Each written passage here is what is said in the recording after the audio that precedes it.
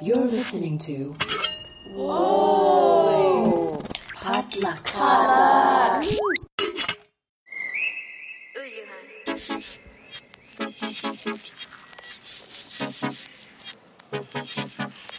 Hey guys, welcome back to First of All, a real unfiltered conversation on career, family, relationships, and culture.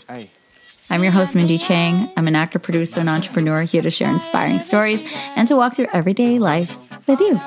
Hope you guys are doing well, staying safe, and staying sane. I know it's a lot to ask for right now, but I am with you, and I'm wishing that for you because I'm wishing that for me as well. But in any case, I'm hoping that this week's episode of First of All can be a nice little break from all the madness and you can learn something new and get exposed to the light that is my guest this week.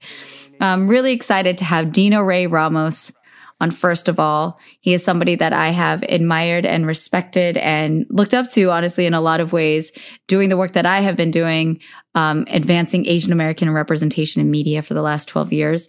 And that's how he and I connected. And, yeah, it's been honestly really crazy to just watch him grow in his career and see the work that he does as a journalist. So Dino worked at Deadline Hollywood as an editor and a contributing writer. He was also the creator, co-host, and producer of the GLAAD Media Award-winning New Hollywood podcast, where he has interviewed and covered so many important projects and storytellers and artists that honestly may never have seen the light of day in any mainstream format if he did not go out and make it his intentional point to do that work and find them and cover them and feature them and give them credit and shine. So it's just really, really wild to me along this journey that I've been on to learn about how this machine works and all of the different ways that we work within it and how we disrupt it. And I think Dino has been doing both as a journalist. And he's been a journalist for multiple decades at this point and still has been so committed to this larger vision of championing underrepresented, marginalized voices. So it's just really incredible to learn about him and his work and to know where it comes from and the role that all of us play in the larger scheme, even us civilians, us consumers. Because I think what we learn continuously about media and technology and all of that is the importance of seeing ourselves reflected back and how much we don't. And if we don't, what we can do to demand it. And to also appreciate the work of people who make it their job to make sure that the world reflects the world that we live in back to us. Because I think we're just in this really, I think, amazing time where we're recognizing the power of representation, the power of authentic voices, and, you know, the damage that has been done by excluding those voices. And so, yeah, just really excited. And I'm really excited to support Dino because he has a new venture. He launched the alternative Hollywood trade called Diaspora, and it spotlights people of color, LGBTQ people, women, disabled people, and other underrepresented voices in film, TV, and media. Back in May 2021, this is his new full-time thing. And I'm just throwing my support behind him because, again, we have all, whether you know it or not, have benefited off of the work that Dino has done, you know, without recognition, without fanfare, as a journalist, just making sure that our voices are heard, that they're counted, that they matter, that they're done with care, that they're done correctly as possible, and that they're supported through resources and publicity and all of that. It's just really, really important work. And I love to share that story with all of you guys. So without further ado, I hope that you enjoy this episode with Dino Ray Ramos spilling tea on diversity in Hollywood. Yeah. Came in 88 with a dream oh so bright-eyed. They knew right away, sink or swim, there's no lifelines. Cutting their teeth on the move. Nobody's feeling. Welcome, Dino Ray Ramos, to First of All. I just want to say off the top that I'm so happy we're finally making this happen. Yes. And I'm grateful because I know how busy you are and how much you're out there running Hollywood. And so it's a big deal for you to make time. No, that's all fake news. I'm not doing anything. I'm just like in my apartment Lies. doing that thing. I think it's just because we do like, because I like boots on the ground stuff. And I know that we do a lot of stuff behind our computers, especially in the past year and a half or so. But it's like when you're just in front of your computer, it feels like you're not doing much, but I guess you are. You know what I mean? Truth. Yeah. Well, you've been doing a lot of important work. The impact, I'll say, because I love being your hype woman, the impact of your Thank work. you. Why we are here today is to celebrate that and to spill the tea on that a little bit, because the work that you do from as long as I've known you, which has been several years, I don't actually know the exact number of years I've known you now. Yeah. But we've been in this space, and you and I have been in LA for the exact same amount of time. Yeah, for 7 we moved years. here around the same time. Yeah. Yeah. It is really important. It is incredibly impactful. It is a voice that's necessary. And so I just want to how would you summarize, not even summarize, how would you introduce yourself of the work that you've done? Because I already do that in the sound bites of you worked at Deadline and da-da-da. How would you explain it? It's interesting. It's I've been a journalist for almost 2 decades. And I started off as more of a fashion journalist. And also I started off when internet, online publications started to be a thing. Okay. So people were either confused or didn't believe in it, or they were like, oh, what's this internet thing? What is an online publication? Everyone, when I was coming up, especially after I graduated college, I think a lot of people wanted everything in print. If it wasn't they're like, oh, I remember when I worked at the Oakland Tribune, I was like, oh, we can't do it in print, but we started a website. And they would be all, I don't know about doing that. But now it's websites are online news is pretty much all there is. And print is practically dead. Right. But that aside, I think my work is more of I just do it and I don't realize what I'm doing. I just write what I like to write about. And I write, I remain, as of my career has gone, I've kind of learned to pick and choose and what to give shine to. I can't write about everything. So, I don't like to say prioritize because, especially community wise, I just like to I just write what interests me. And but at the same time, keeping my finger on the pulse of what's relevant in pop culture and zeitgeisty. Right. And I guess I just follow my gut on what to write and what to kind of give shine to. For instance, most recently on Reservation Dogs, that star, the actor on there, he is, I forgot his name is really long and I need to learn it, but just because, he's super talented. And I was just like, oh, I just have a feeling he's going to be a big star just because he's also giving me major old school River Phoenix energy. Ooh. And he's just charming. He's handsome and he's young Hollywood. And I just feel and especially he's indigenous and we don't have a lot of those, that talent. And there's a lot out there. And I feel like someone like him could break open even more opportunities. And he's a dark skinned indigenous person, which makes it even more interesting. Nice. But yeah, I think a lot of what I do is just I like to write what I write, but at the same time, because if I just did that, would be hella selfish. And a lot of people, I think there's a lot of journalists and writers out there that just write to hear them talk. And, I think all of us do that to a certain extent, but I was like, oh, but what is this serving? What kind of conversation is this starting? What, I'll be happy to add or kind of amplify things that are already happening, like Shang-Chi and all that stuff. But I like to add more to the conversation and in a way challenge people and make them do better or, challenge thoughts, not in a way that's aggressive, but just especially the Asian community, it's a work in progress. So it's we can't just be complacent and be all satisfied where we are. We have to keep pushing forward and saying, okay, so what's next? Right.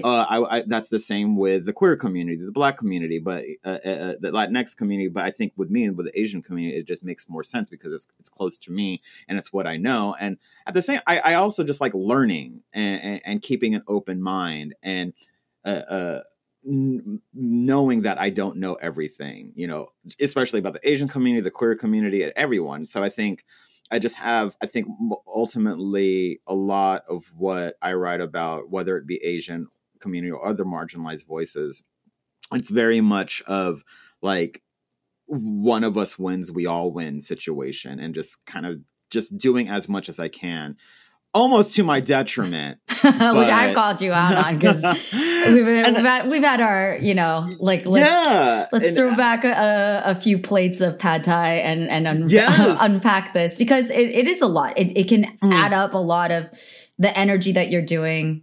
You know, it is work, and it's also, like you're saying, from your heart. It's something that you deeply care about. So you're personally invested in it beyond just like, okay, this is a paycheck, or this is something that I'm doing as a work. So I think all those things, for anybody who cares about anything, you care a lot about something, it can add up a lot in terms of taking its toll.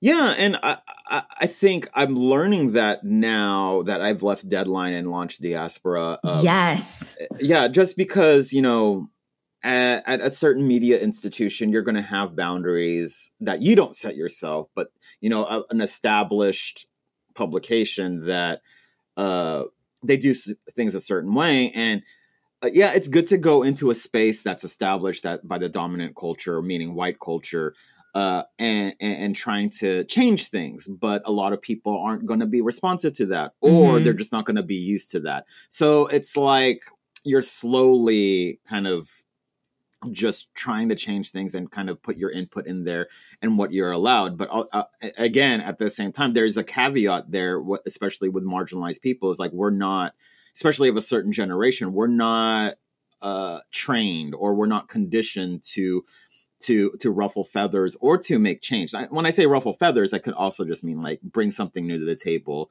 you know, or bring, you know, different thoughts, different perspectives to the table. A lot of people aren't open to that, or they're not used to it. So you can't just go in whole hog and just immediately start making change. You do it little by little. So with Diaspora, it's like, I already know exactly where I stand. And I think people who have followed my career or know what I'm about know exactly what to expect when it comes to all of this. So, which is so great. I'm glad. Yeah. And it's like, and then we just launched in May. It's still finding, you know, its footing, and you know, we have stories going up. For those of you who don't know, Diaspora is the alternative trade that just basically it's focuses on people of color and the queer community, the disabled community, any other historically marginalized voices in film, TV, and media. And we just kind of give more shine to those, getting more and more deep dive articles on like unpacking things. And we're getting more and more, hopefully pushing the envelope a little bit more. But I think if we just speak from a place of honesty and authenticity, it's, you know, marginalized journalism for marginalized communities, written by marginalized people, and just filling a space that has been lacking. Because we were just, I think, I'm just going to say this before we got on, or like I was looking through some of the reviews for Shang-Chi, which comes out on September 3rd. I don't know when this is going to come out, but you know, whatever. Soon from this episode. Yes. Very soon. And you know, it is white journalists reviewing this movie and critics, and you know, that's fine, but it would be refreshing to see an Asian, you know, person review this movie for a major publication, not just for a niche publication. I do believe that even though you are in close proximity to a subject matter, you could still be very impartial and unbiased. But also, I would argue that an Asian person would be harder on Shang-Chi than a white person, because we expect a lot. I was going to say, that's like I mean, we can get into that now or later, but like there are these different ways that you and I have been part of the Asian American creative community, specifically LA centric, seeing a lot of like how this all gets created and consumed by the rest of the world, also influencing in some way, big or small, how the rest of the world receives it. And I'm just, I was wondering what your take on is, because I think that we're hella harsh. But in a way, kind of like, I think it's kind of appropriate. It's like I'm going to be harsher on things that I know and that I'm familiar with than things that I'm not, because and things that I think are, or I feel like is an extension of me or representation of me, I'm going to have a little bit more skin in the game. You know, I'm going to have a little more at stake if it were to suck. So I would love to get your opinions on that, because everything has changed so drastically, and you've seen that and you've been writing about that. So I'm just so definitely curious about your take on the evolution of how these stories have been covered and the selection process. And in general, like, if you could even break down for me, I'm sorry, I know you're in the middle of a thought, but if at some point you could break down, there's so much behind journalism that people don't understand. I mean, I know that there's been a number of series and films and stuff that somewhat give us a glimpse into the world of journalism and what gets the front page and what doesn't. But I think by and large, a lot of us don't know that, because it's just most of us we're consumers. We're not not the ones in the machine. So I'm curious, like, if you could break down for the regular civilian like myself, how does that work? Like, if somebody creates a film, be it studio or independent, like, what happens? Like, and I want to know too, because I want to make films. Like, that's my dream as a human. So I think I think the trades are, because me being from Deadline, you know, trades, when I say trades, for those who don't know, I'm pretty sure everyone listening knows, it's just, you know, there's Deadline, there is Hollywood Reporter, and then there's Variety. And then if you want to count the Wrap, that's there too. And that's not shade. It's just, I think the Wrap was kind of started on its own. But also, I think all of those publications are very much involved in the Hollywood cycle of things. And I think a lot of what happens, or what the news that gets announced on the trades, feeds into more of the consumer-facing publications. And when I say consumer-facing publications, it's like, you know, People Magazine, Entertainment Weekly, Vanity Fair. Because a lot of people, like normal people, because LA people are crazy. No, not crazy. Sorry. They're just stupid. No, I'm just joking like that. All of the above. Yeah, no, I'm just joking. But no, I think it's just because a lot, like,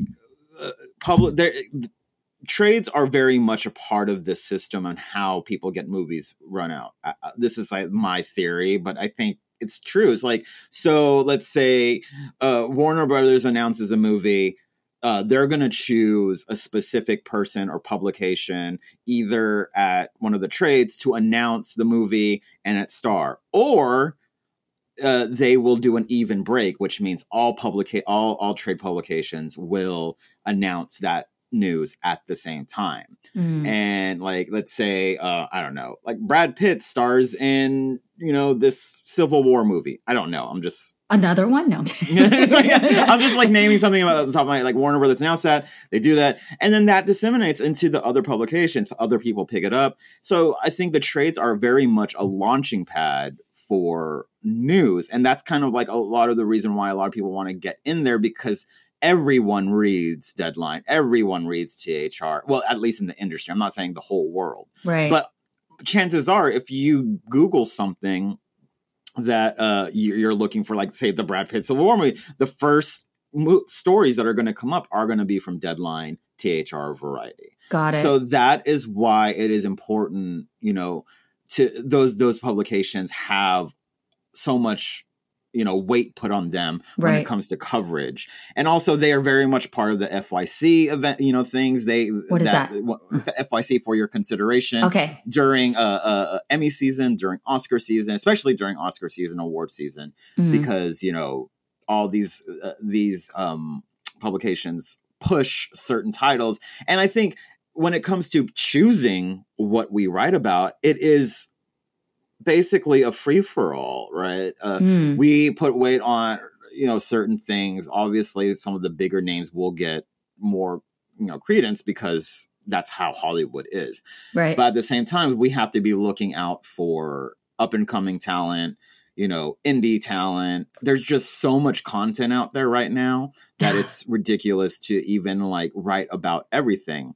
Right. And so, how I've done it in the past, it's still a learning process for me. It's like, either catch me at the right time and right moment, or I specifically get attached to a certain title, or I just have a gut feeling about certain titles or certain actors that I put weight on. Or there's also just me kind of wanting to amplify the community. whether it be a LA Asian Film Festival, here in LA, Right. CamFest in San Francisco, New York Asian Film Fest, anything, not just even just diverse stories, but more of underdog stories. It's like, it's still, those are still very much a part of the community or Hollywood, ecosystem. They just don't get credence. So it's like, why for now I've been more of like, why should I just kind of keep on announcing something that's already been announced when there's so much other untapped talent out there? I'll still announce like, things like, I don't know. This morning, everyone was talking about John Cho in Cowboy Bebop. I saw that because of you, of course. Yeah, those pictures, or like RuPaul's Drag Race. Like I get these releases like that are very specifically industry related. Like RuPaul's Drag Race, VH1 greenlights 3 more seasons for for the franchise, for their RuPaul's Drag Race Untucked, and Celebrity Drag Race. So those kinds of very much industry focused things, like no, like your normal viewer kind of won't really care about that kind of news or who's producing that, but we do in the industry because it's part of the livelihood of our work and who we stay attached to or who we could connect to or whatever like that. So I think one of the main reasons and how I've been working lately is like, okay, what's new? How could I contribute more? What isn't being announced that it needs to be announced? And also just kind of like just doing stuff that I like and writing what I know. And if I don't know, then I go out and learn more, or I go out and try to figure shit out or talk to people who can give me the information. So that's kind of like the long roundabout way of answering how a lot of kind of the media cycle works. And then don't get me involved. There's a lot more nuance to it. That's like very much a Cliff's Notes version, because there's publicists involved, there's managers involved, there's agents involved, there's people like there is high competition and who breaks this story and who doesn't break this story, and going to like access and when I first got onto Deadline, I obviously didn't have too much access, but I fostered relationships where I do get access now, and it still is not to the level of a lot of other white male journalists, and I'm just saying that because that's the truth.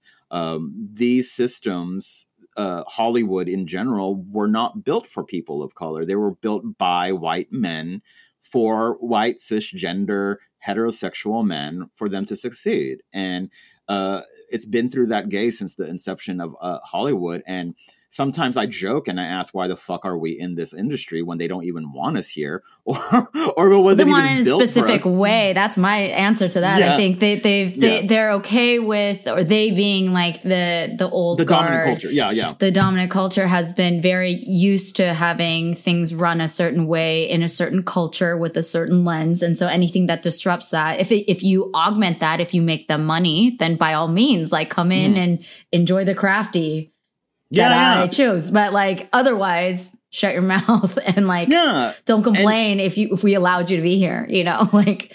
And it's interesting, and I'm not saying this in a kind of I'm just going to say it, but people are going to take it the wrong way. Take it how you will. I'm not saying it's with evil in my heart or anything, but it's another kind of result of white supremacy. It's like it's white supremacy, meaning the white culture is dominant, and that has the way it's been. And we just want this piece of the pie. And I think there's this thing about like, I was reading something about like agents and managers saying that to their white talent that, Hollywood's just looking for diverse talent now, so you can't get a job. Therefore, a lot of white actors, filmmakers, and storytellers get all up in their feelings about it, when that is just not the truth. I've literally heard that, from peers of mine, that they're like, it's not a good time to be a white actor. Or like, it's not lucky. Because y'all have been trashed this whole time. It's like, it's just, I'm not, I have lots of white friends or whatever, but it's just like, no, it's just because we're evening the playing field now, and you don't like that, you don't like that, the fact that you're no longer going to be the favored one anymore. And I think that's especially white men and white cisgender heterosexual able-bodied men. they are just fearing that with this change of the landscape, they will no longer be favored. Because they've been favored. Yeah. You're losing objectively, they're going to be losing screen time because they've been having all of it. And the narrative. I don't know. Like I just actually ran my mouth about this in my last episode about This Changes Everything. It's that doc about gender discrimination in Hollywood that Gina Davis was part of. Like that one, it was. I think I watched that. It's on Netflix, right? It's on Netflix, yeah. It's from 18 or 19. Yeah, I watched that as well. It's very good. Like a phenomenal documentary. Which I had read. I love the work. Yeah. And I love the work that the Gina Davis Foundation does and the Bentonville Festival, all of them. You know, I do work with them as well. It is melted my brain. Yeah, it's basically white men just scared. And I just don't think they should be scared because also... we could go into the whole conversation of like, these diverse hire are stealing jobs, and it's like, well, not really, because from the jump there have been an abundance of jobs for white people in the industry, whereas there have been like one, like when I say jobs, I'm going to just refer to roles, right? Let's just talk about roles in film and TV. There've been abundance; they've been the default, whereas people of color and queer people and everyone else, there have just been a handful, and we've been forced to fight over those. And that brings about a crab mentality, that brings about infighting and all that. But now that those kinds of roles are being, like, everyone gets the chance to play the same role, the white people aren't liking that. And therefore agents and managers like see that as, oh yeah, you're white, so you have no chance in getting this. I was like, no. Again, it's just the evening of the playing field, leveling of the playing field. Mm-hmm. And I just get so frustrated when people are like, these people of color are taking our jobs. I was like, no. It's like, do you want to like talk about the past where white people played Asians as caricatures or blackface, or you know how Hollywood has depicted indigenous people or as Indians when they totally got it wrong. They and that's what we have learned. And now Hollywood is trying to undo that, or history or America or whatever is trying to undo that. And it's so difficult because, you know, white people had a certain, or the dominant culture had a certain image or gaze of people of color or women or queer people. And now we are trying to undo all of that. And that's like a chore in itself. Right. Right. Yeah. So it's, I mean, because you're asking people to take accountability for something, which when you have to take accountability, there's an admission of I made a mistake. And I think even asking people who have navigated a lot of their... Yeah. White people hate... White men hate to be proven wrong. It's not a fun feeling for anybody, but yes, specifically, like, it's not like this whole, like, well, that wasn't, I'll say this even in the frame of like myself, and like, even in my own personal universe, is like a lot of Asian Americans, like nobody likes to be like, oh, I fucked up. Like I was ignorant and that was not correct and my bad. That statement is only just now becoming like a more praised. I think I always praise it, but I'm hearing it. I feel a little bit more now from people, because we're working on like liberating each other from like, look, I'm not going to kill you if you made a mistake, but you like pushing back like you didn't do anything wrong is the issue right now. And if you just said like, my bad, like really, and then own that, then we can squash it and move on. But like in certain, I think generationally and in certain positions, especially of power, where you are asking people to like relinquish that and to like give that and sacrifice it to this thing that they don't believe is like worth it. Yeah. It's like going to be like, you know, pulling teeth. They don't want to do that. No, like they're not even going to give you a millimeter of that, because they're just like, I didn't do nothing wrong. It was not my intention to offend anybody. This is a business. And like all these different excuses and justifications and rationalization of inappropriate, racist, sexist, whatever, homophobic, all these different behavior, you know? Yeah. You can't own that.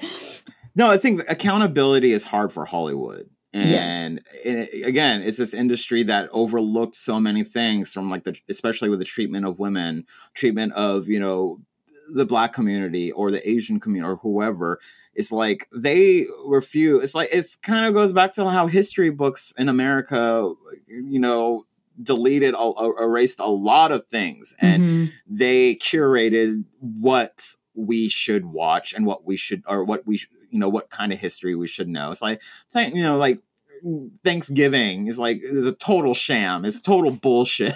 And we got taught that in elementary school. Well, a certain generation of us got taught that, like, oh, the Indians and the Pilgrims, they were friends and whatever. And like, no, that didn't happen. Okay. Yeah. But then that's the thing, is like who is shaping that narrative, which is why it comes back to like the impact that your work has, or the impact that it has the ability to have, because you're giving light, you're shining a light on topics, narratives, people, perspectives, projects that, quite frankly, if you didn't choose to do that, and it sucks that we're in that position and we have been historically, maybe that's changing now. And I'm curious what your perspective is on how much that's legit changing. Because again, if somebody hadn't been efforting and putting care into that, it would just stay completely in the dark, right? Like nobody else is going to give it the same level of care, research, the same level of nuance and empathy to these narratives if you wouldn't, right? So thank you again. I'm curious how you've seen that change in the years that you've been, doing, specifically in this one, where the things that you are covering are the things that are further going out into the universe to influence the masses, right? Those are the things that eventually, like, I'm out in North Carolina with my cousins who grew up in Alabama, and now they're out in Charlotte, and like they're talking about Kim's Convenience. To you and me, it's like, we know Simu, we know, like, we've been around the production, but to them, it's like it's changing the way people around them look at them. How does that feel, and like how do you see that change?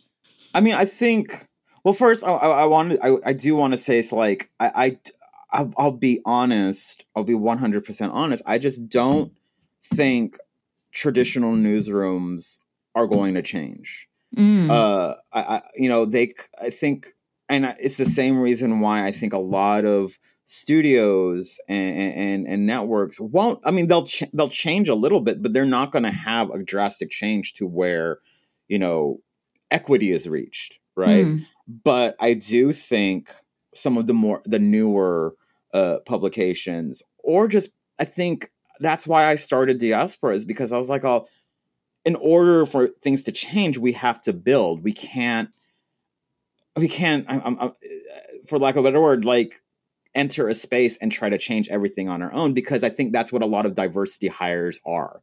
It's like, we put this person in the space, everything's okay. They're going to change everything. They're going to teach everyone. I'm like, no, it is not diverse talent to teach everyone about diversity.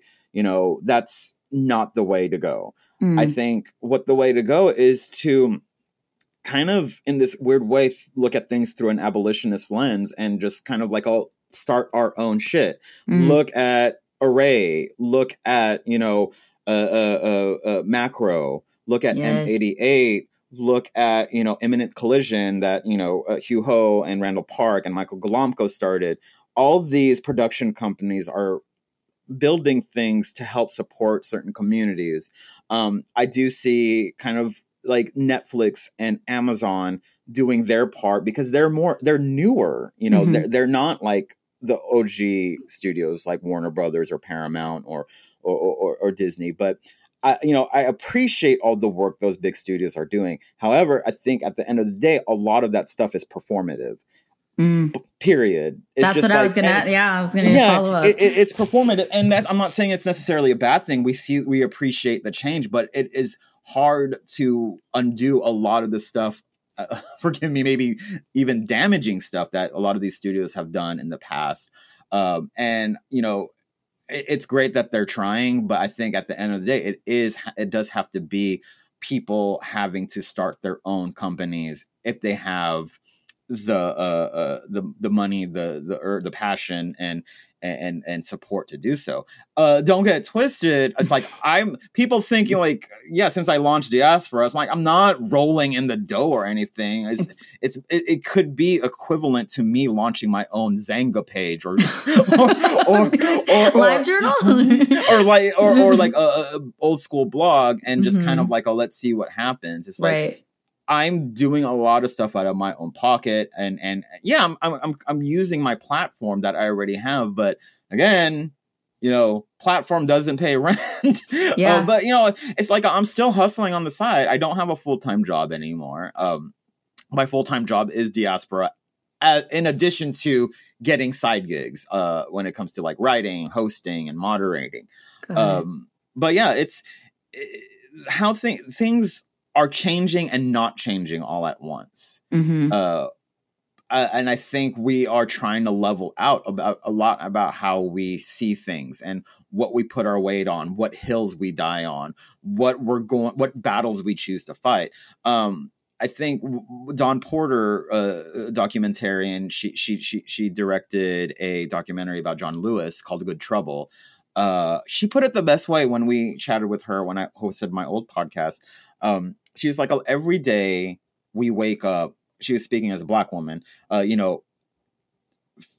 choosing which battles to fight. It's like an inventory. And if you're in any marginalized group, you wake up that way no matter what. Even if you're not thinking about it, you wake up thinking, okay, what battles do you want to do? It's like, there are a lot of things that bother me, but I'm not going to, it's impossible to bother me in Hollywood. That is, it's impossible to actually address all of them. And we're not going to address all of them. And if it's something small, I'm trying to think of examples, but we're not going to be able to fight everything. And then I just hope people aren't expecting me to say something about every single thing that's going on in, marginalized communities, because it's difficult. Mm-hmm. We've been treated like shit throughout, the decades, the centuries, whatever, that, we just have to kind of take it one heap of trash at a time. Right. Yeah, it's like, that's a sustainability thing of being able to continue to do work, which I think a lot of people have come up against their ceilings, especially in this last year and a half, with a very limited gas tank of it all can get so overwhelming. I don't do journalism coverage the way that you do. I want to focus on stories, and whether that's on the podcast or stuff that I want to make film and TV wise. But even that, I'm just not doing it on the regular as much as you do. I don't know. And I thought about that even with my brother, who's an attorney, he's dealing with people's problems every day. Now I was like, how do you wake up and be able to do your job effectively? And as, your job is to do the job well, which includes a lot of thought and impartiality, but rigor and integrity and fact checking and all that. How do you show up every day and do that when the work that you're doing can be so heavy sometimes? You're tackling with huge problems. You're talking about one trash heap at a time. Yes, absolutely. But it's a giant. You have no end to this, right? No, how do you manage it's that? It's interesting. Yeah.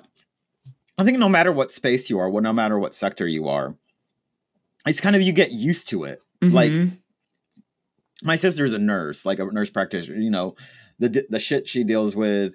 A lot of my friends, especially I'm originally from Texas, my friends who are in the medical field in Texas, what they're dealing with there with COVID right now is one of my friends, she was just she's just if I have to deal with one more person who is unvaxxed, who treats me like shit, it's sad. It's and we kind of have in this weird way champagne problems. Yes. It's and that's also how I think of it sometimes. It's I think one day some publicist got mad at me or was challenging me or something because I got something wrong in a release or whatever, or I typo or whatever. And it's at the end of the day, we're not curing cancer. We work in a fucking world of make-believe.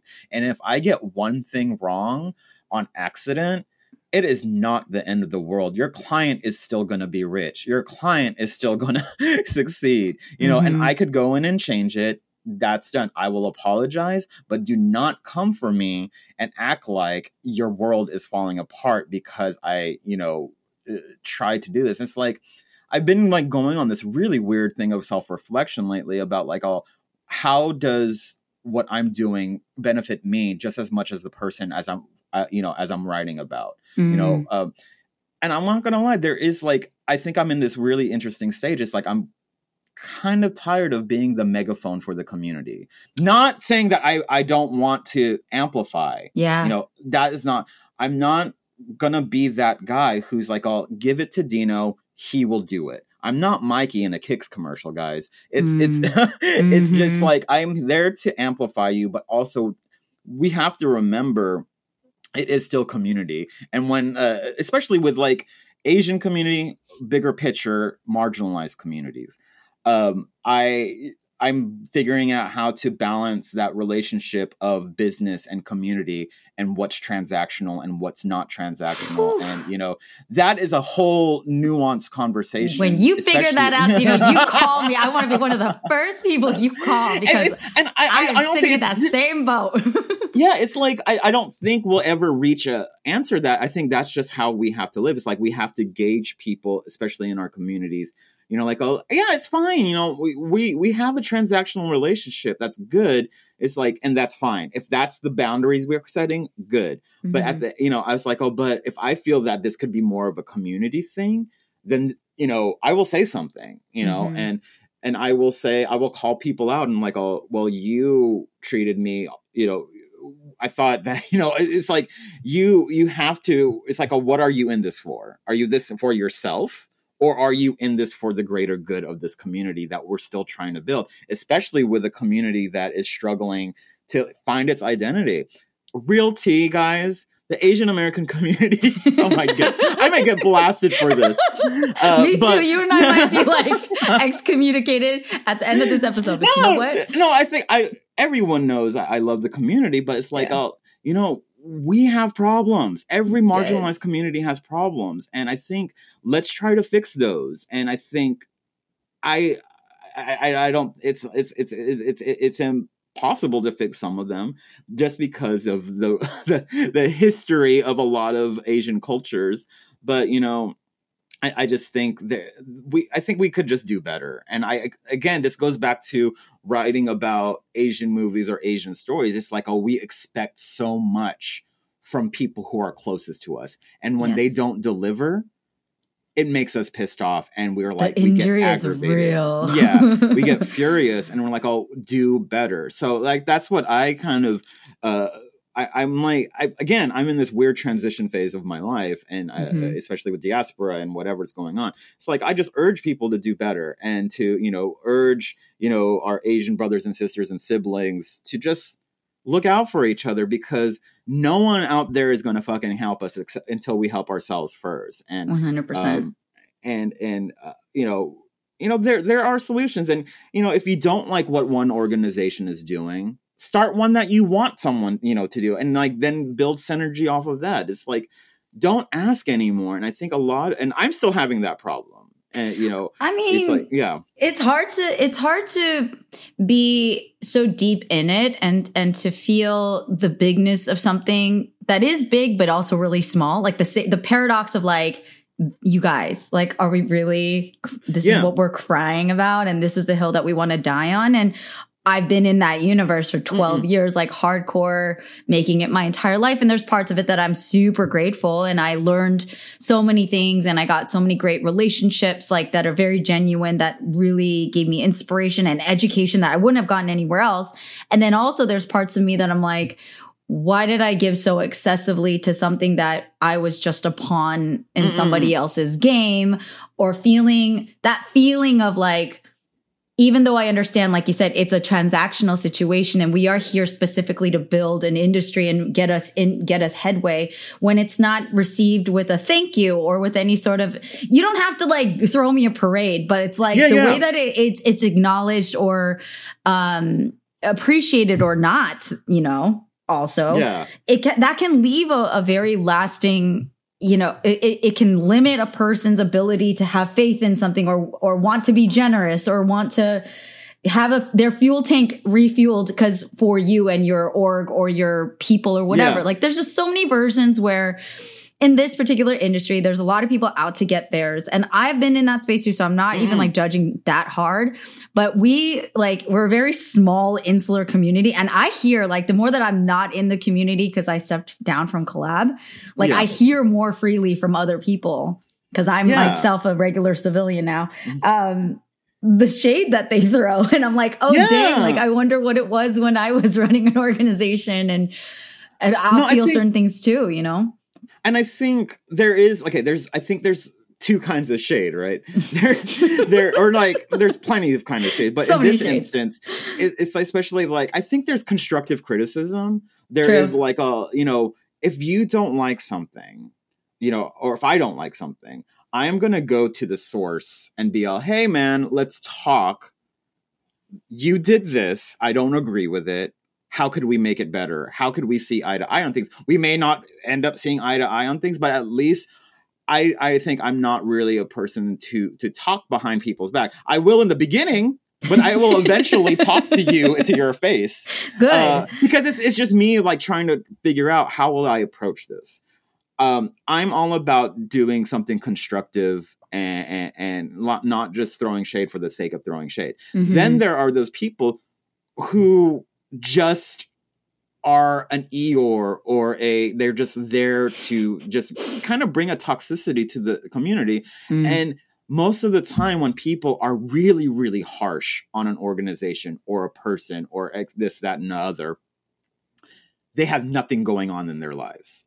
They're unemployed. And I keep that in mind when I'm talking shit, you know, because everyone talks shit. But it's like, if you talk shit, make sure you have something constructive to back it up, you know, or just like be all, you could provide something rather than just insult someone. Exactly. Instead of just tearing it down. Yeah, don't tear it down. It's like, I'm not here to bring down the community. And when I said before, I'm not here to be your megaphone, I know I am a megaphone to a certain extent, but I am not here to be your disposable megaphone. Like, there you go. Thank you. We did what we want with Dino. It's like, yeah, we could still have some sort of professional relationship, professional or community oriented relationship, and continue to work together. Don't just say, again, like I said before, I felt that for the longest time, people were just like, I'll throw it to Dino. He'll do it. He's Asian, period. That's kind of when I just felt like I was being used. Like, I think me and you have this, you know, you've worked on collaboration for so long, and people are going to use you in a certain way, good or bad. But at the same time, it's just like I think it's all about respect and all about like yes, you know, I know you're using me, but, you know, at least just respect me as you use me. We're using each other. Like the talent this is what I was trying to remind talent from being, I've been the actor myself because that's something I started in the middle of collaboration. But before that, I've been the producer and the person like booking talent. I'm like, we need each other. You know what I'm saying? Like we need the talent to be on the stage, but you also need the people to organize and put the show together to have a stage for you to be on. Yes. So like, like, there's a mutual, I don't know what's the biology word right now, but it's like, there's a synergy there that is necessary. If you could have that be genuine and not be so like shitty, for lack of better words, we can all not feel so like torturous going through this process, because you really do need each other. And it's not like so no one's above anybody else. I've had artists, you know, at some of the shows I've put on, talk shit about the show next to me right before they get on stage. And I'm just like, wow. Which is like, okay. You know, I'm not, I appreciate compliments, you know, that I get, and you know, people are like, oh, you've done so much for the community or whatever. At the end, I always, at the end of the day, I'm just like a journalist, and I'm doing what I was doing exactly what I was doing almost 2 decades ago, except, you know, I am on a bigger, I'll admit I'm on a bigger scale. I had a big platform with Deadline, and I'm continuing that platform and carrying it over to Diaspora. And I thank everyone, and I'm grateful for everyone that see me as some sort of community, but in it's an interesting way, don't see myself as that. I see myself as part of the people, I guess. Yeah. And I am not above like doing things, you know, I'm not throwing shade. It's like, these very specific podcasts, you know, or like something that someone's just starting a podcast and they're like, oh, hey, do you want to be a guest on it? Or or someone reaching out to me from the community saying, can you help me with this? I'm not above that. If I have time. Mm-hmm. Most of the time I will make time, and I just don't want to be above anything because I have been in that position far too much. And I think a lot of what this community, that I feel like some people lack, not only in the Asian community, but in Hollywood in general, is this feeling of empathy and this feeling of like this feeling of empathy and sympathizing. Because we are in an industry of storytellers and people who create characters, who create narratives that aren't their own, or they're creating a world that they want to know more about, so they immerse themselves in it. For us being in this kind of industry, it is surprising in how many people do not have empathy or who do not have heart. And I'm not saying like if we work together, I'm not saying, kiss my ass all the time and like treat me like a god or whatever. It's just like, I'll have some sort of acknowledgement and respect, because I think it's more of an internal feeling that you feel, right? Yes. Instead of like, oh, I respect you. You don't have to do that. Yes. As your acting coach, everybody listening, like you do not have to verbalize the things in order to show somebody respect. Like, it's action oriented, right? Yes. Behavioral, it's behavioral. Even if it's a professional, I had so many professional transactions or professional relationships with publicists, agents, whatever. And I know that they respect me. Am I going to go and be all, hey, let's go to Red Lobster and for dinner on Friday? I'm not going to do that because there's boundaries there. Yes. And then, yes, I'm sure me and Minji are the same way. We've had relationships or professional relationships that turned into friendships. I'm not going to lie, especially within the community. But even then you have to be very cognizant of who you give your energy to. And I'm not trying to there's no definitive answer for anything I'm saying right now, like from business to like the business and community and friendship and all that. It's all everyone's own journey. But I think, at the end of, I keep on saying at the end of the day a lot. At the end of the month, I don't know. At the end of this millennia. But if we get there. It is just about how to manage relationships. It's like respectful relationships. And I think there is something to be said about like within your own respective communities, whether it be the Asian community, the queer community, I guess even the white community. We're not ignoring you, white people, but y'all have had it easier than a lot of us for the past years. And no, because it's in interesting, context. and it's like, and I think, so I think it is all about fostering good relationships and knowing who to trust and trusting yourself when it comes to building these relationships. I have not have all the answers. I'm still learning that. I'm not going to lie. After I left Deadline, a lot of people have been like, oh, you don't work at Deadline anymore? Ghosted, Right. 100%. Yeah. And that's how the industry is. And, I expected it to happen. Yeah. But when it actually hits, you're like, oh, that's how it is.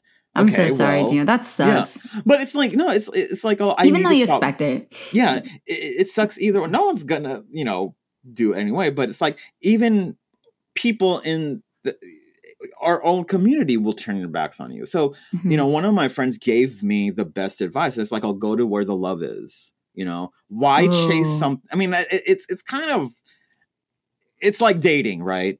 You're going to see a fine ass guy, fine ass girl, whatever, and you're going to chase them. If they say no, part of you still wants to like, oh, I could change their mind, but no. I think it's easier just to go where the love is, go to where the support is. I'm still learning that. Again, I'm still learning a lot of shit. And I think I'm not above, learning. I'm not above any of this shit, No, but I just think that I don't know. I feel like I think I really needed to hear personally. First of all, I needed to hear what you had to say today from what I'm getting about the emphasis on authentic relationships. It's not even just relationships, but like, even if they are transactional, even if they are specifically for the purpose of like elevating in an industry, et cetera, there's still a way to have that in a respectful manner. And I think having that intention and valuing that and making that a key part of like how you just operate and exist is something that's not going to go unnoticed. I think the real ones, like they feel that and they will appreciate that. Right. And also like relationships are a long game, like you're not going to take over the entire universe if that's what you're out there to do. Like in one swoop, one project, one everything. Everything's a very long game and you never know like how or when people are going to rise and or fall.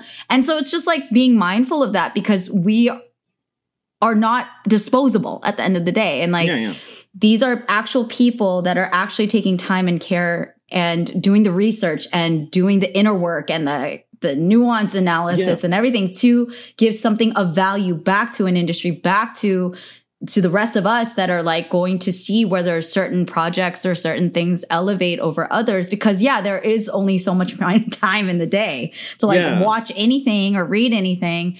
So like, I love peeling back the layers for all these things to remind people of that and to be reminded myself and just appreciate the people. Like, Dino, you're one of like, I think of like, I'm being very real. I have gotten very tired of this community. Like, this is my podcast. I'm just saying, like, I love the Asian American community so much, and I've hated a lot of it too, and I've been exhausted by a lot. It's family. And it's also this like bigger thing that I feel a lot of like hope and in some ways responsibility for, and like I want to help, but like I'm just tired. But like you have always struck me as a real one, and you've never left that from my, and I've had different people, I'm just saying in my thing where I get to know them and I'm like, oh, they're not really what I thought they were, or they've morphed into something different. And that's fine. But like, I genuinely have always felt that from you. And I just want to like give you your flowers because I think too. I mean, I think there's so many like you, there's so many other Asian people out there with boots on their ground who are doing amazing things. And you did it years with collaboration.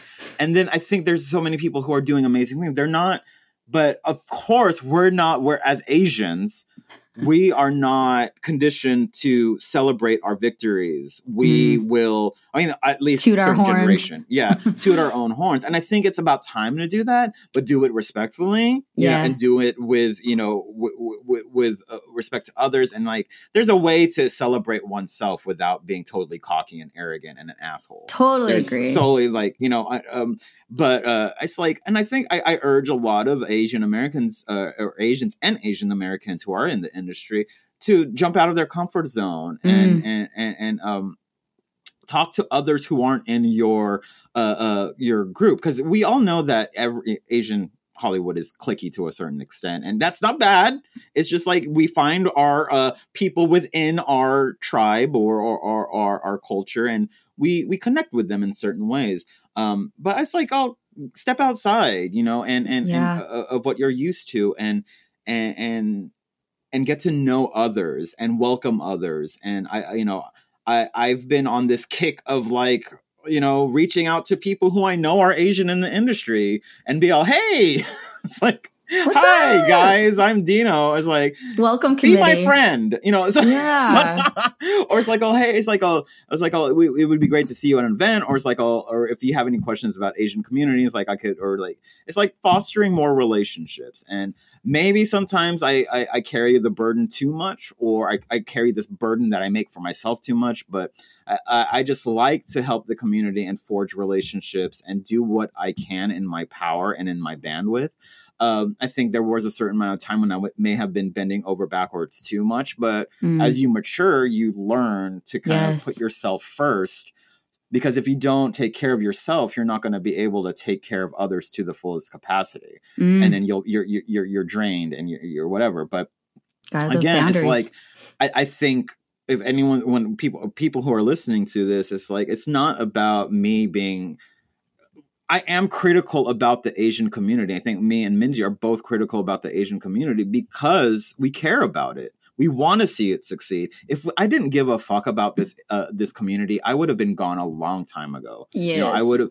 It's like, and you know, I also add the queer factor. You know, as a gay brown man, you know, trying to bolster those voices, and especially, you know, and I'm learning more about that because as these communities evolve and get more comfortable with what they're allowed to say, you know, what we're allowed to say, quote unquote, it's like we learn more. So I am not kind of a god or a, you know, whatever. Not that sounded really trash, but I'm not like,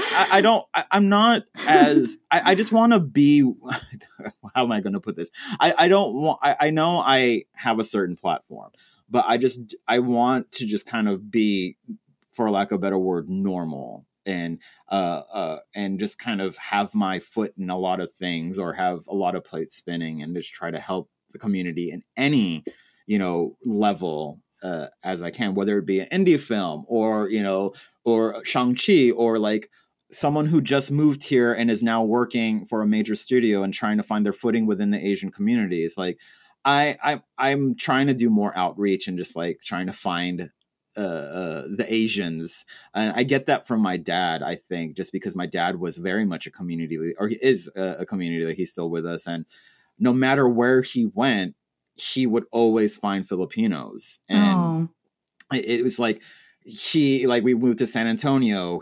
We found Filipinos there. We were very involved in the community there. He freaking moved to East Texas, to Tyler, Texas, which is outside of Dallas, found Filipinos there, created some sort of organization. I think it was like called the Filipinos of East Texas Association. Wow. So Your dad?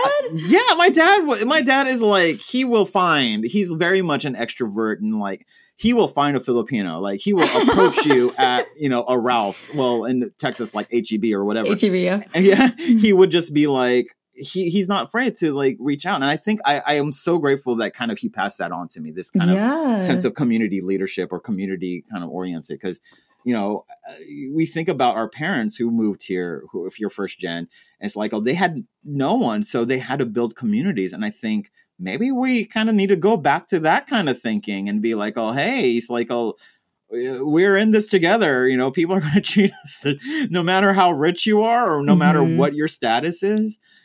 You know, they're going to still see you as brown or Asian or whatever. So maybe it's just time we just forge some kind of community instead of like splintering and like fracturing each other. So I did not know that about you, and I'm like, I want to give your dad a virtual hug, and your apple that fell from Papa Rama's tree. I love that. That's so, it's like and he's still super involved. It's in like at I think oh my god, I don't even know his age. Like, he's over 70. We're at that age where we don't know. Yeah. We can't do math. He's over 70, and he still does stuff for the community. He like, him and my mom, they participate in, like, it's cute, they like participate in folk dances, like for old Filipinos. It's like old Filipinos. I love it. And they have clubs in the Bay Area, and they have meetings, because it's so good to, I think community is so important. I'm not saying that business is not important, but I think community helps bolster business. Absolutely. And I think once you have a strong sense of community, it's like, I think business is like natural, and there's more trust there, and there's like more of a feeling of community because of business. So like, we go to like historic Filipino town, or we go to Inglewood here, or we know whatever, like when you see a whole community build a community like historic Filipino town, there's like a strength in that, and I admire that. And if the Asian American and Asian American community can do that here in Hollywood, make it strong. And I think we are strong, but again, I'm a greedy ass bitch. I want you to be better. I want us to be better, and I strive to be better myself. So that's kind of like my whole ordeal. I don't know if I was just talking out my ass. For this you are not. Hour. You're dropping gems. I'm just here soaking it all in, you know, because I'm telling you, it's a very specific universe that you and I inhabit. And I do know that people are there are people around me that have been very curious about how it all exists and works. And I don't know if I had ever the energy to like explain it. So I appreciate you because I love learning from you. And you also just explained a lot that like, sometimes I don't have the brain cells to put out in words because there's so much to it, right? It's like, it's a mix of institutions and changing culture and creating new culture that you're just trying to like overlook, you know, all of the different relationships our different ethnicities have had within an industry and a culture of its own that has been very exclusive and keeping us out. And then, you know, it's a lot there. There's a lot to unpack. We cannot talk about this within an hour. It's like, no, but there's a lot of nuance. There's a lot of caveats, but you know, I try to do it. I think we are trying to figure I have no answers, but we're trying to figure out just as much as you are, you know. And I was on this, I moderated this Outfest panel the other day. And it had, it was for NBC, it was for Outfest, but it was like these unscripted shows that were on NBC properties, like Shaws of Sunset. And very cool. And then what's that? Oh God, there's what's his name? Is it Justin Sylvester or Jason? I don't know. Oh my God, I forgot his name. Anyways, but and that's horrible. I'm sorry. But we were talking about this, and there was one white, and they were all queer. Everyone was gay on the panel, except there was one white dude. And we kept me and then Reza and oh my God, it's gonna bother me. I'm gonna see. You're fine. I think it's is that him? Oh, Daily Pop, that's his name, Justin Sylvester. I think I was right the first time. Okay. He hosts Daily Pop and another podcast called Just a Sip on E. And then there was another dude from $1 Million Properties. Okay. He's a white dude. We're looking up his name too. There he is. $1 Million Listing. Sorry. Because I was like, $1 Billion Properties? Isn't that Cool-Op show? No, not bajillion dollar properties. $1 million listings. Yeah, $1 million listing. Tyler is his name. Yeah, Tyler. Yeah, Tyler Whitman, I think is his name. Anyways, me, Reza, and Justin, we were all people of color, and we kept on having to apologize to Justin. We're like, oh, no offense to you, Justin. We know you're white, but it's hard for people of color and immigrants. It's harder. Mm-hmm. And then me and Justin got into this whole conversation about how certain actors of color have to take certain roles, whether it be martial arts roles, or in the past they had to, or slavery roles, or mammy, these like very stereotypical, harmful to culture. Mm-hmm. But they had to take these jobs. And I'm sure you probably could relate too. It's like, we had to say yes to so much to get to where we are today, even though if that yes was like kind of a sting, you know, kills your soul a little bit. Yeah. Kills your soul. It's because we needed our way in there. And those were like the only roles to do so. Mm-hmm. And again, that's a whole nuanced conversation. And I think there's just, with this conversation about community versus business, there's just so much, especially in Hollywood, to talk about. And, you know, there's just a lot of clutter in our minds and trying to piece it together and trying to find some sort of answer to make it work, to make the community stronger, is a chore. And, you know, I hope everyone, you know, does their part or just kind of like thinks about that. I'm not asking you to do much, but like just be mindful of your place and relationships that you have. That was actually going to be my question. What do you want them to do? Because you're not asking. I love that. That is something to do, is like exert effort, put effort and thoughtfulness into your own life. I think that's an action item, a call to action, if you will. Yeah. Because also it's like, you know, social media is great and it's great to get the word out. But I think I will also say I challenge people to do more, do boots on the ground. And it's like I said before, if you don't like what, you know, if you don't agree, but if you you think a certain organization could do things better, or you have a really strong opinion on how they're handling ways to bolster the community, maybe not talk shit about them and start your own thing and then work in tandem or synergy with that other organization to kind of teach or whatever. I think instead of like dragging each other through the mud and being like, oh, they're not doing X, Y, and Z right, maybe kind of do your own thing. And again, I think one way to kind of like put yourself in check is people who are usually talking the most shit have nothing going on in their lives. That's what I always think of before I'm like throw shade at someone. good filter there, Dino. Yeah. I mean, my fear with this podcast is like, how much am I going to say that I'm going to be like, I wish I didn't say that. But I actually think I'm grateful for that because it was a good checkpoint of like, is that worth immortalizing? And that's the difference of like now what you and I are creating. We're creating a piece of content here with this podcast, right? It is a thing that can be shared and consumed by other people, interpreted by whatever they're going through and whatever context they are at their life. And, you know, we're kind of just like letting that do, and it's kind of maybe going to just live eternally because it's digital. And that's like, I think that's just the new culture in which we need to recognize, hey, don't get too scared to speak up because, yeah, it's going to be living in eternity in ones and zeros. But also, like, check yourself, like, is that worth saying out loud and putting out into the universe and letting other people? So I'm of the mind, too. It's like, I don't want to withhold strong opinions that I have, but I want to be more thoughtful about them and also be able to back it up with, like, action if need be. If the person that I've been working on being more careful, like, if I have a very strong opinion and if it's critical, that I would be able to say it to that person's face. Yeah. Have I been 100% successful in doing that? No, I'm being very because we're like, it's scary to do that. Yeah. It's scary, you know, like, but I think that's where also mental health comes in and all that's a whole other conversation. But it's just like, you know, it is like, because the more you keep something festering inside of you, the more rotten it gets. Yeah. And it just doesn't help anything. So find some sort of release if you deem that it is, you know, worth something talking about, because maybe it isn't. You know, maybe you know, we've all had that moment where, you know, you have a hot take on something, you tweet it, you say it out loud, and that's the end of it. And it doesn't cause anything. It doesn't get you canceled or whatever. But I don't know, I think I just, you know, challenge everyone and myself to be a little bit more mindful. Again, people who talk the most shit don't have anything, without anything to back it up, nothing going on.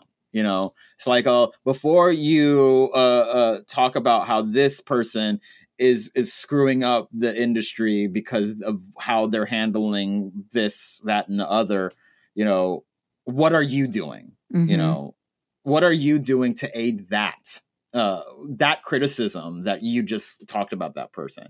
I have been, you know, guilty of that too. So, you know, it's a learning curve, guys. Totally learning curve. Yeah. Wise words. No, that's very wise. And thank you, Dino, because we're there's a lot more people talking about the cancel culture issue, and that I would love to have you back to talk about that. So many more things I want to have you back to talk about. And just like how we can continue this work, because it's a lot of layers of, like we're saying, like history of industry. We're deprogramming certain things. We're like creating new programs in other ways. It's a lot that we're endeavoring to do, which I think is all good. And we're working out the kinks as we go. Yeah. It's going to be a clunky process. But how can we support you? How can we support Diaspora? Do you prefer diaspora? I don't know. Other people I've heard it pronounced both ways. Diaspora and diaspora. Diaspora. I think it's like tomato situation there. Yeah. I say diaspora, but you know, whatever you want to say, I don't take offense. The site is Diaspora. The address is thediasporatimes.com. You know what? People call it the Diaspora Times, and that's fine, but the official title is Diaspora. I said the Diaspora Times because it gave this feeling of like a daily newspaper, and also diaspora.com was taken. So I was like, it's a domain issue. A domain issue. And I was like, oh, Diaspora Times kind of sounds like traditional journalism, like a traditional gazette kind of thing. I love it. So that's that. You know, you could follow Diaspora on the Instagram and Twitter and Facebook. It's for Instagram and Twitter, it's Real Diaspora, REAL Diaspora, DIASPORA. And then I'm on Twitter and all the socials just at Dino Ray, DINORAY.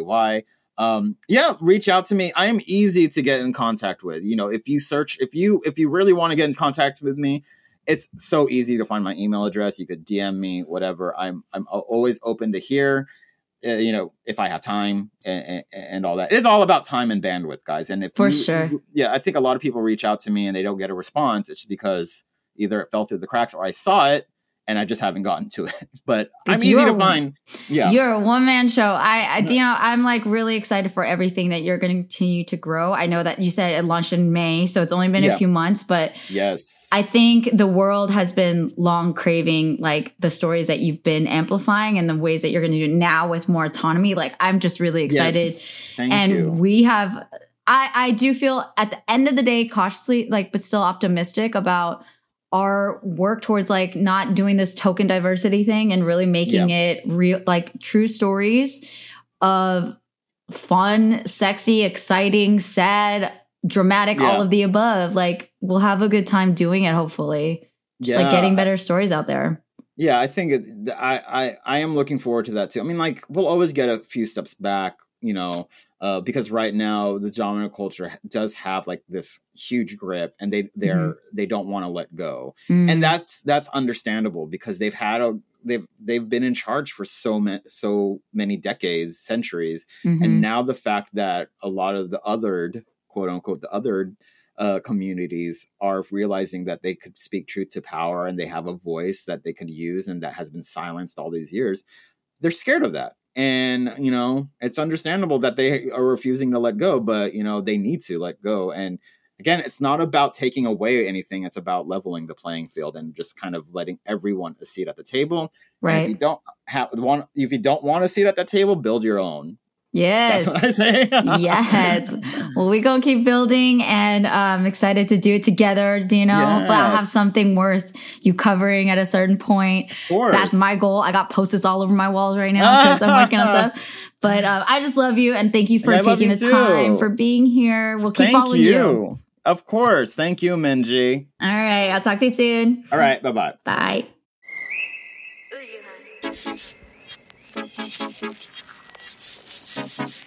Thank you so much for tuning in for this week's episode of First of All with our guest, Dino Ray Ramos. You can follow Dino on Instagram and Twitter at Dino Ray, and you can check out his work at thediasporatimes.com.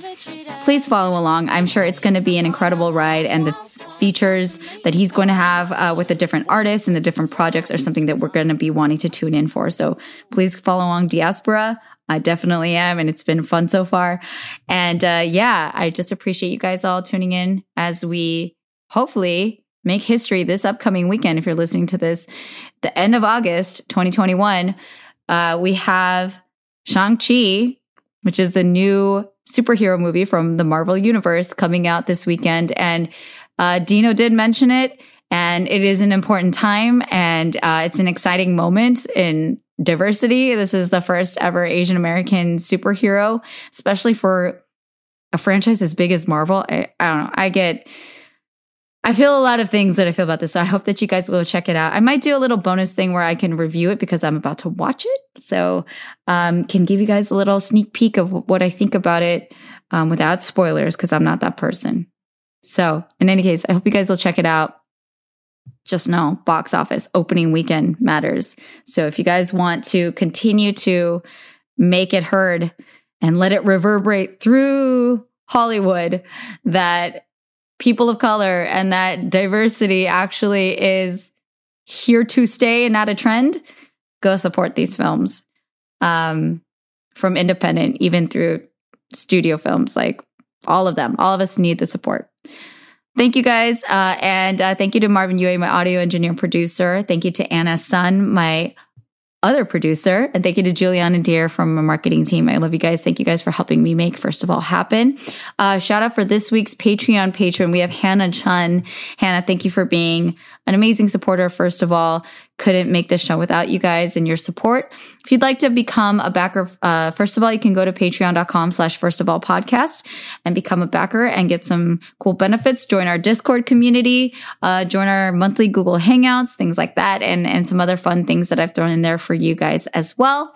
And if you're not interested in Patreon but want to support me, you can check out my website, firstofallpod.com. See other ways that you can contribute. I appreciate anything that you guys feel like giving. Just really appreciate all the love.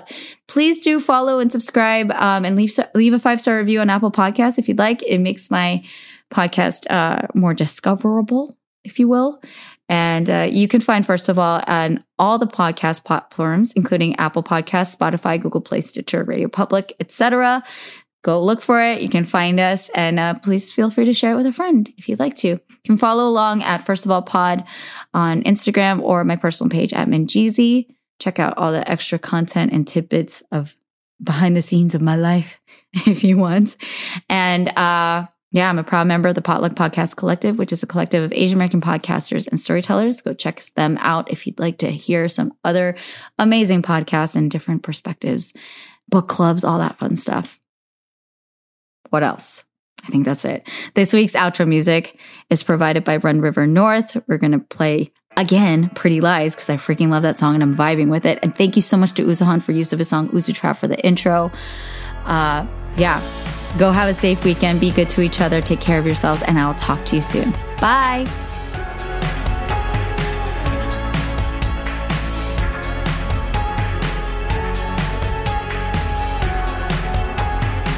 I cup my hands to keep my words safe. Been finding love in the worst places. Killed a couple stories off like I'm not enough. Maybe I lost the plot. Tongue tied around the bitter fruit. Who am I after tasting you? Little fires on the passenger side. I could tell the truth or I could keep telling pretty lies.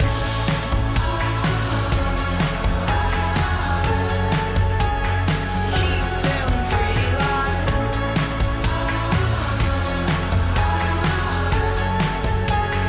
Keep telling pretty lies. I kept the secret safe, sick in a secret way, telling a pretty lie, ugliest way to die. I killed a story off, I got a new plan, got talking who's there, I made a new play, sleep at the wheel again, I took an Ambien, I love the ambiance, I swear to God I'm lost, face to the sunset, back to the sunrise, cruising 100, darting on closed eyes. Tongue tied around the bitter fruit. Who am I after tasting you? Little fires on the passenger side. I could tell the truth or I could keep telling pretty lies. I could tell the truth or I could keep telling pretty lies.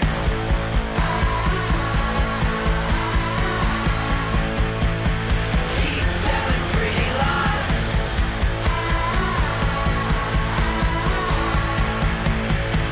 Keep telling pretty lies.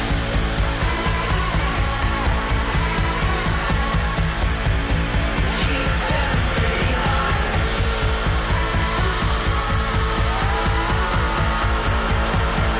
Keep telling pretty lies.